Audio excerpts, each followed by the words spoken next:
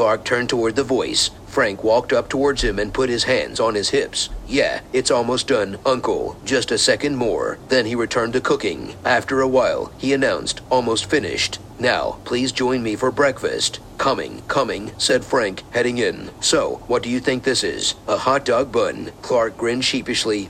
Just a hot dog bun." Frank stared at the bun and suddenly burst out laughing. "What's the joke? This looks like the biggest hot dog I've ever seen." Clark laughed nervously and scratched the back of his head. His nervousness disappeared as he joined Frank in laughing. They sat down together and started eating their breakfast. Clark was grateful that his appetite seemed to return after he ate his fill. The two of them spent the rest of the morning talking about different things, mostly what they had planned for the day. In between bouts of conversation, though, Clark kept stealing glances over at his mother every few minutes, waiting for her to say something about the letter she left him. He had never known how close he was to actually losing her, and he didn't want to be distracted from worrying about it. Once breakfast was eaten and they cleaned up the dishes, they began loading everything they needed into the boat. Clark watched in awe as his uncle loaded each item into the boat as fast as possible before jumping inside himself. Once all the items had been stowed into the boat, he climbed up the steps to the upper level and sat down in the pilot's seat, taking a deep breath before turning the key in the ignition. The engine sputtered to life and Clark guided the boat away from the island until the boat began to pull away. "You really should take better care of these boats, Clark," his father said. Clark jumped, startled,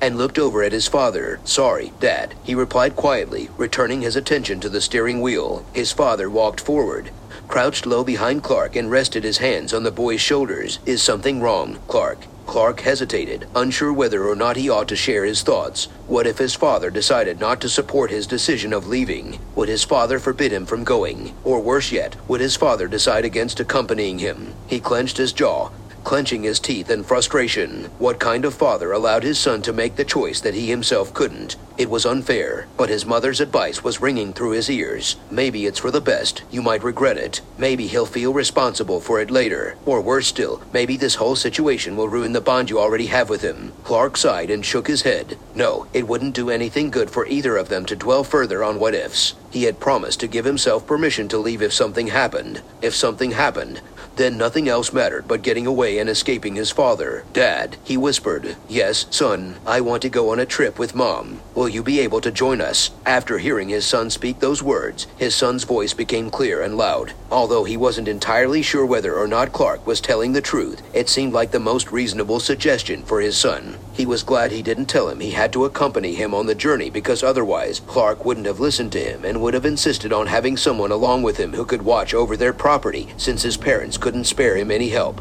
His wife's health, however, prevented him from traveling, so he would only be accompanying Clark to his grandparents' grave. After thinking about this for a bit, his son continued, "When I told Mom that I wanted to stay home and work on a painting project, she immediately accepted that plan. Even though she felt uncomfortable being forced to spend such a large amount of money on the journey,